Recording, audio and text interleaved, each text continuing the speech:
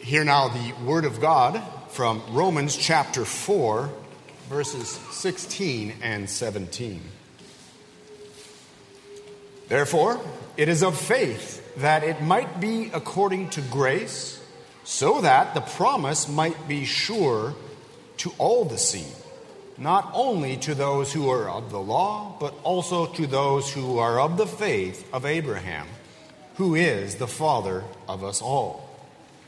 As it is written, I have made you a father of many nations, in the presence of him whom he believed, God, who gives life to the dead and calls those things which do not exist as though they did. Let us pray. Almighty God, we ask for your blessing.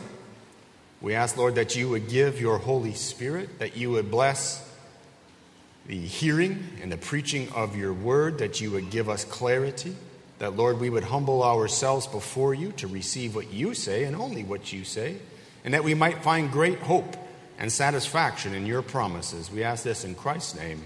Amen. Over the centuries, philosophers have argued about knowledge and certainty. How does man come to know things, and how can he be certain that what he knows is true? And there have been various theories advanced, and they all reduce to really three options. We're going to oversimplify them a bit, but you'll understand for the sake of the point that knowledge either comes by our experience, through our senses. We touch, we taste, we hear, we see, and only what can be verified by our experiences, say some, can be certain knowledge. Others would say that knowledge comes by reason. We can learn only things that we know by reason. We cannot trust our senses. We could be deceived. We could be having an eye problem. We could be hard of hearing. Therefore, we must gain certainty by reason. And then, of course, there is a third, less popular method of gaining knowledge, and that is by authority or testimony. When I taught philosophy to high school students, I would often say to them, I think that most of the knowledge that you have and most of the things that you take for certain have actually been gained by authority. Now, I don't mean by authority apart from your senses or apart from your reason, but almost everything you know and depend upon is by some authority or another. For instance, do you know your name? How do you know your name?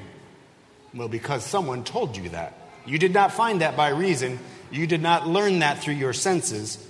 You learned that because someone told it to you. What's your birthday? What is my name? Where are we right now? All of these questions, all of these things that we take for granted depend upon some testimony or authority of some kind. Well, when it comes to the truths of the gospel, it is no different. The promises of Scripture depend upon the authority of the one who gives those promises. Now, just as every way of gaining information has its limitations, such as reason. I can reason certain things. I can gain some knowledge by reason. I can ascertain without any sensory experience that I exist. Because even if I'm doubting that I exist, I know that someone is here to doubt, therefore I must exist, because I don't think you can doubt without existing. And we can gain knowledge by our senses. However, they're all subjected to failure. Even so with authority or testimony. And a truth gained by an authority is only as reliable as that authority. So if someone makes a promise, for instance, the person who promises is to be believed on the basis of his character and his ability to perform what he promises. Now then, in this passage, we see that God promises salvation to those who believe, and that God performs what he promises in those who believe. Just two little points tonight because you had soup, so I wanted to keep it short. So we'll see in verses 16 and 17, God promises salvation to those who believe, and that God performs what he promises in those who believe. Let's look first at God's promise to save those who believe. In verse 16, we read, "Therefore it is of faith that it might be according to grace." We have to ask, first of all, what is it? Therefore it. What is it? It refers to the inheritance which is promised to Abraham and his children. Earlier in the chapter, in verses 6 and 7, it was referred to the imputation of righteousness and the forgiveness of sins. It includes things like Abraham and his children inheriting the world, being the heirs of the world. And we saw before from Genesis that includes land and descendants and blessing. Not only blessing to Abraham and his children, but that Abraham himself and his children would be a blessing to the whole world. In Galatians chapter 3, verse 14, this inheritance is called the blessing of Abraham. And we see that this blessing of Abraham comes to a fine point in the birth of Jesus Christ, the Redeemer, who is the seed of Abraham, and through whom the whole world will be blessed. Martin Luther said that the blessing of Abraham is righteousness by faith. And in the context here of Romans chapter 4, that is an accurate statement. The apostle has been talking about righteousness by faith, and he is using the example of Abraham and the blessings that he was promised and received as an example of righteousness by faith. Now, what I want you to see is this. We can take all of the promises given to Abraham, and that includes, being the father of many nations, inheriting the world, having many offspring, having offspring as numerous as the stars or the sand on the shore, or gaining the whole world and all the people in it, or righteousness by faith, or even the promise of the Redeemer, or the promise of the forgiveness of sins and the imputation of righteousness. We can summarize all of these under one part of the promise. I will be your God. The Lord told Abraham, I will be your God. And that is the blessing of Abraham. Do you see? That is the whole point of all of it. That is the point of the Redeemer. Jesus Christ came to be the Redeemer in order that God could be our God when we have faith in Jesus Christ. The righteousness that we have by faith and the forgiveness of sins that we have on the basis of the Redeemer are all for the sake of God being our God and we being his people. So the it here then refers to that promise which is God will be our God. And because he is our God, it means that he will be good and merciful to us and give us that which we cannot attain for ourselves. Now then, how do Abraham and his descendants obtain this promised blessing? Well, verse 16 continues, it is of faith. When the Lord makes faith the condition as opposed to works, he makes the whole thing a matter of receiving rather than earning. In other words, the promised blessing is something that you must receive, not something that you may obtain or earn by virtue of your own efforts or worth. But why does the Lord insist upon making it of faith? We saw earlier that excluded are circumcision and works of the law and the law itself. All of these things are excluded. Why does the Lord insist on making the promise come by faith? There are two reasons that follow. And the first of them we will call the principle of the covenant. And that is this, continuing in verse 16, so that it may be according to grace. The Lord makes the promise received by faith in order that the promise and the inheritance may be by grace. If it operates according to any other principle, then it is not grace. But if it operates by grace, then it is not any other principle. If it is by grace, it is not by works of the law. If it is by grace, then it is not by merit. If it is by grace, it is not by obedience. So grace is very important to God. The promise to Abraham then operates on this principle. You know the word grace, and it simply means favor. God's grace is his favor, his kind disposal to us. But here, and in the context of Romans chapter 4, it is contrasted with works, which imply an obligation, debt, merit, owed. Therefore, we may think of grace in this instance as gift. God wants it to depend upon gift. You see, it has to be something you receive. As a gift, it's something that is freely given. And in this case, it's not only a gift that we didn't earn, but really a gift that is entirely the opposite of what we have earned. Now, why then is God so concerned that it be according to grace? Well, we saw previously one reason is that God wants no man, God will have no man, no creature boasting before him. God, as the Creator and Lord, will receive the glory for salvation. But here, our second explanation of why God wants it by faith is another reason. And that is so that God can actually preserve his promise. This follows in these words, so that the promise might be sure. Follow it. It is by faith in order that it might be by grace in order that it might be sure. Beloved, think of this for a moment. What if God had made it by some other means or some other principle? What if, for instance, he had made it by works? Who then would ever inherit the promise? No one. No one could ever obtain the promise. Therefore, in making the blessing by faith, God ensures that the promise is according to grace, and he therefore ensures that men, even sinful men, can receive the promise in spite of their sins and failures.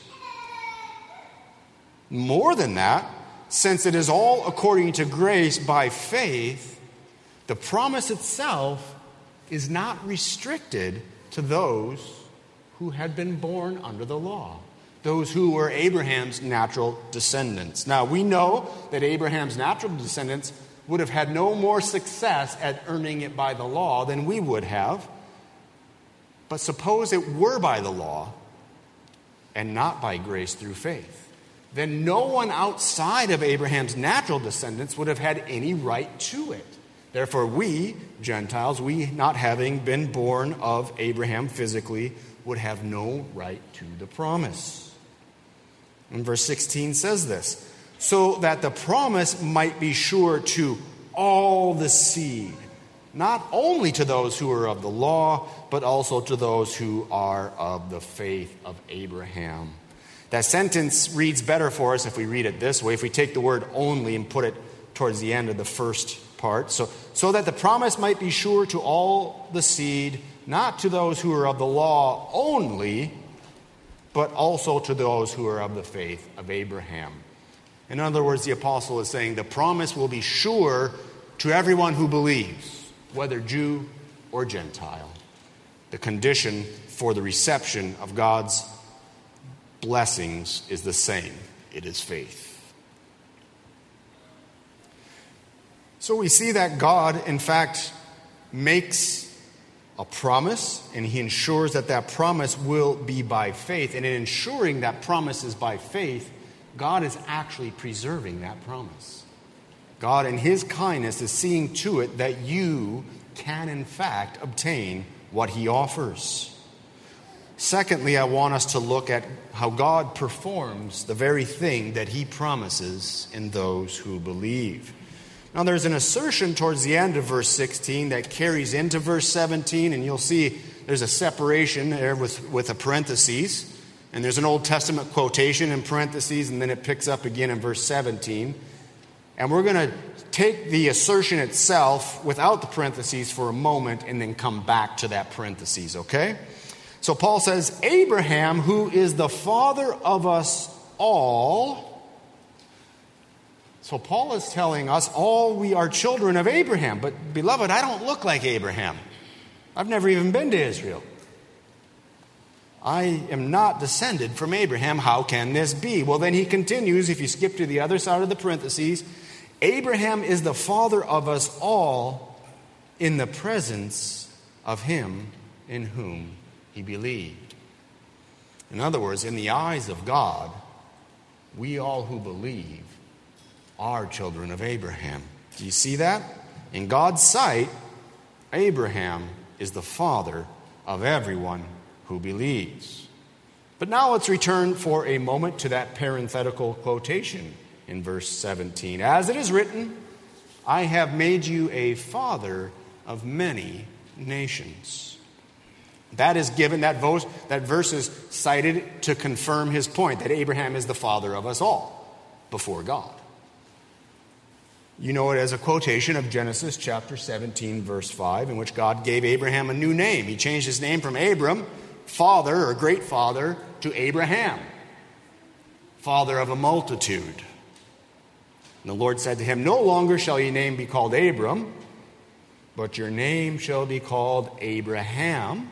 And then the reason comes, for I have made you a father of many nations. How many children did Abraham have in Genesis 17:5? He didn't have any. No children yet. But do you see that in the sight of God, before God, Abraham was the father of many nations when God declared it to him? This is very reminiscent of when Abraham believed God and God counted it to him as righteousness.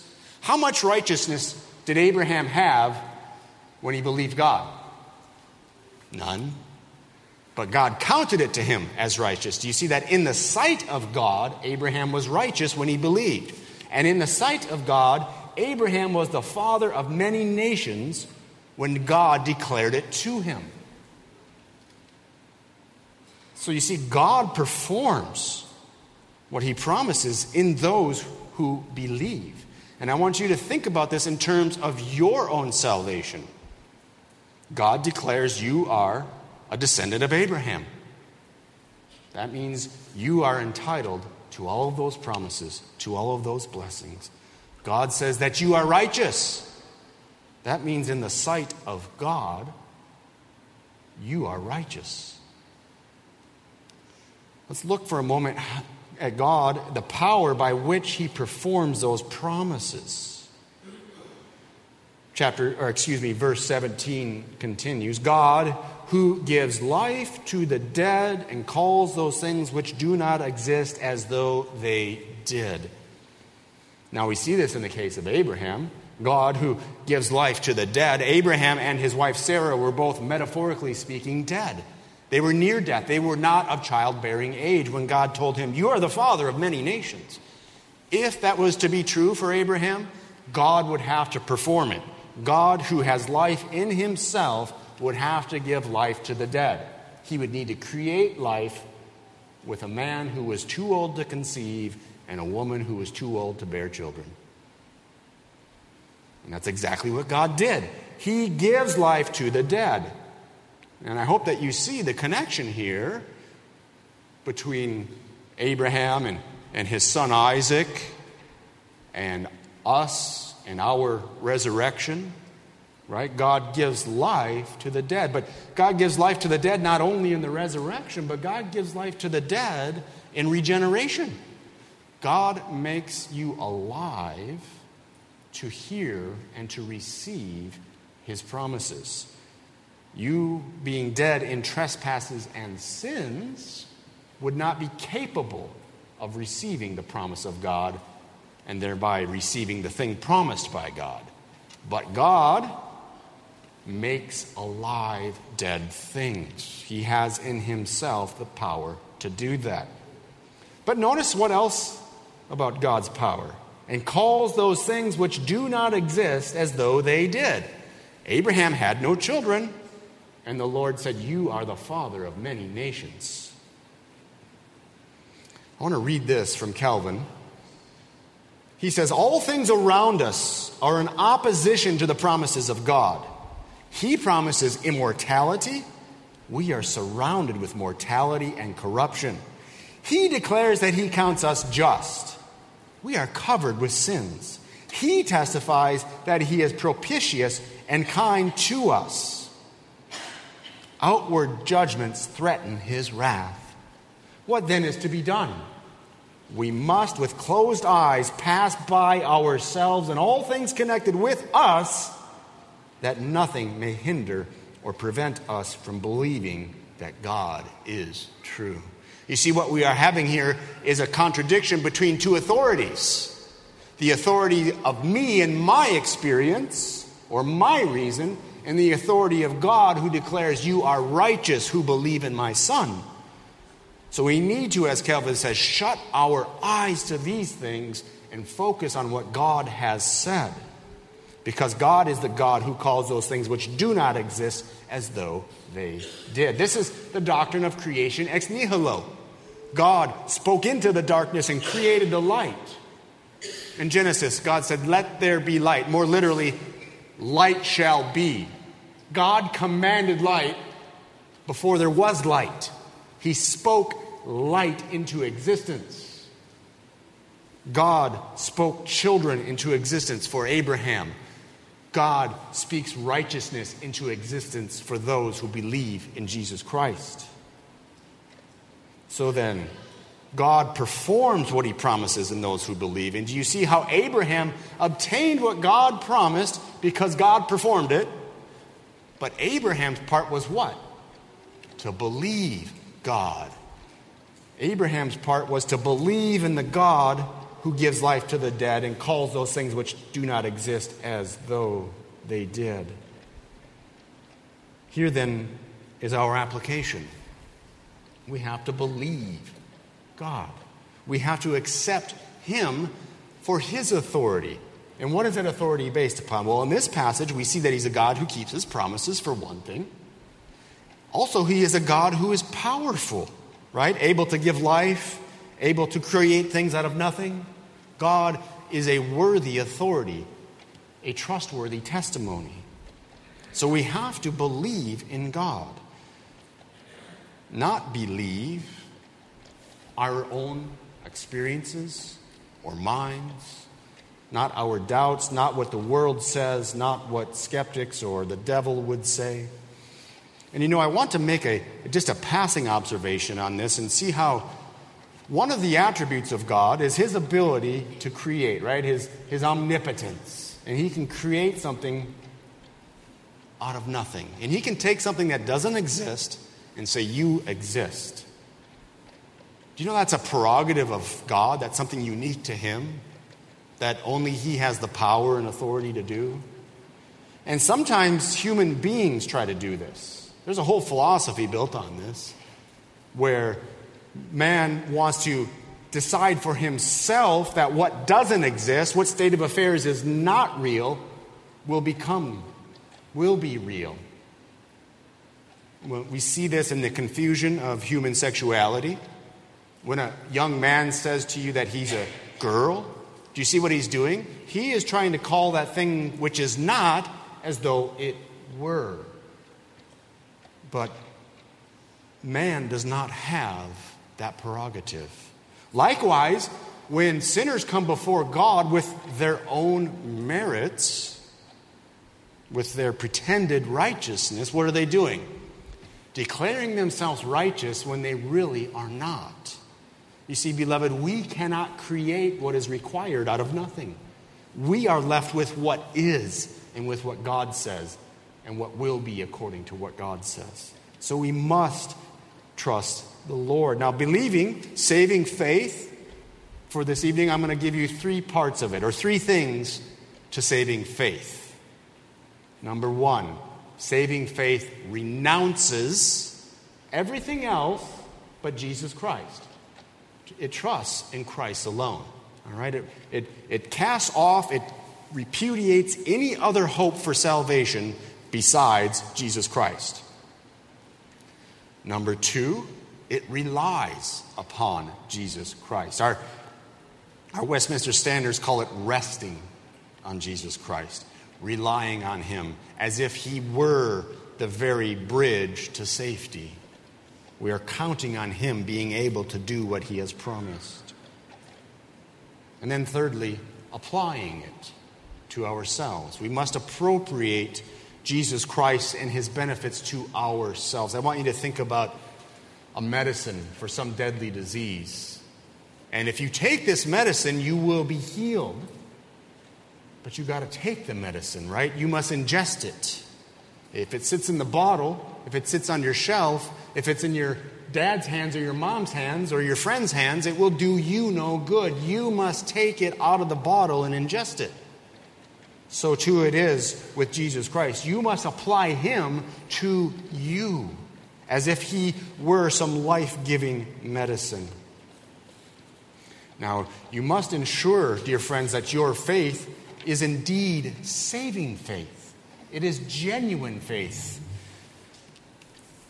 There are many who profess faith. There are many who pretend faith, but we must have genuine faith. And I'm going to give you briefly 4 things by which you can identify and test your faith. Number 1, genuine faith believes God. Oftentimes we tend to talk about faith and belief as synonyms, and they really are, but I want you to know this, that faith itself is a grace. It's a gift, right? And faith enables you to believe. Okay, God puts in you the disposition of faith, the gift or the grace of faith, and it's by that faith that you believe. That's how you believe the gospel. But faith believes not simply the promises of God, do you see? But believes God. It takes God at his word. I think Martin Luther said something along the lines of, if God told him to eat dirt, he would do it and think it was good for him. Why? Because he believes God for who God is and believes God would only tell him what is good and right. And that's the disposition, that's the mindset we have to have towards God. Do you have that? Is that a typical pattern for you, that you trust God for who he is? And when you read the Bible or you hear the Bible or you talk with friends about the Bible, you believe what it says. That's your natural reflex. Now I get it that there are some parts in the Bible that are harder than others and we don't always understand it. But is your bent towards God's word one of doubt or quibbling? Or is it one of humble acceptance of what he says? Lord, I don't know how this is true or how you're going to do that, but you said it. I'm going to believe it, and I'm going to let you figure out the details. So faith believes God. We see this in the life of Abraham, don't we? We talked about it a little bit this morning in Sunday school. Abraham, the promise was that he would be the father of many nations, and he was going to have a son with his wife, even Isaac, and the promise was going to come through Isaac. No sooner did God receive this son who was the promised son, and the Lord told him to go and kill his son, to sacrifice his son on the altar. And Abraham did that. Why? Believing, as we learn in Hebrews, that God could even raise the dead. You see, he trusted the Lord to keep his promise, and he knew that God could not command him to do something that could destroy the promise to him. So faith believes God. Secondly, faith obeys God. We saw that again in the example of Abraham. Now, please be careful here. I am not saying that your obedience justifies you in the sight of God. I am saying the faith that justifies you in the sight of God produces also in you obedience to that same God. When the Lord said, take your son, your only son Isaac, to the place that I will show you, Abraham got up very early in the morning and he took his son. You see, Abraham, who believed God, had the kind of faith that produced obedience to God. Faith fears God. And I don't mean fear in the sense of servile fear, in the sense of God's a big meanie and he's going to get you. I mean fear rather, that loves God and does not want to offend him and that cares about what he thinks We see this with Abraham. What did the Lord say? Now I know that you fear me. That's what he said when he saw that he obeyed and brought his son. Is your natural or regular inclination to ask yourself, what would God think of this? Never mind what man says, never mind what any other person says. What would God think of this? God would be displeased if I did this, or God is not honored by this, or it breaks my heart that God would have to see this. You see, that's saving faith. That's the faith of Abraham. Finally, faith is comforted by God. Those who believe, yes, we tremble at God's threatenings, and we are shaken awake by his warnings, and we do fear him and we want to obey him. But also faith is comforted by God. We hear his promises and they are sweet to us. They bring us comfort. Do the promises of God bring you comfort?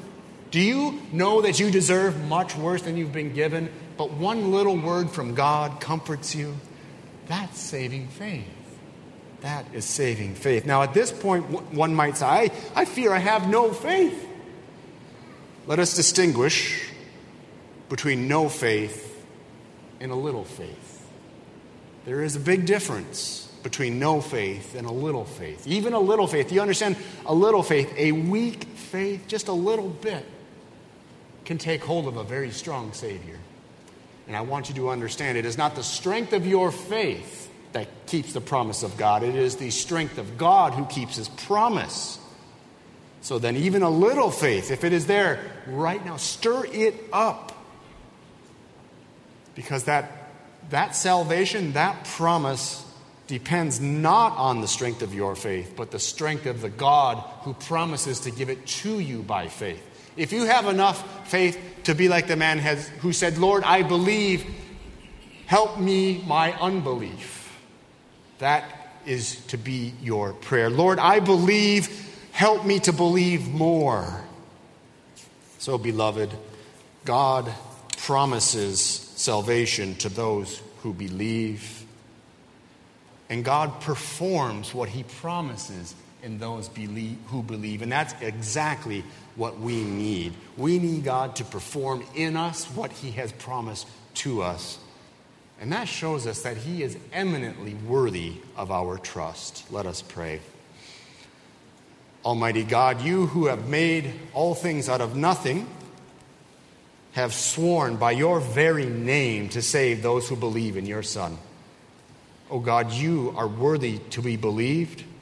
Even if you never gave us another assurance, another sign, another sermon, another promise, Lord, even just the bare utterance of it from you is enough. And yet, oh God, you know us. You know our weakness. And Father, we ask that you would increase our faith.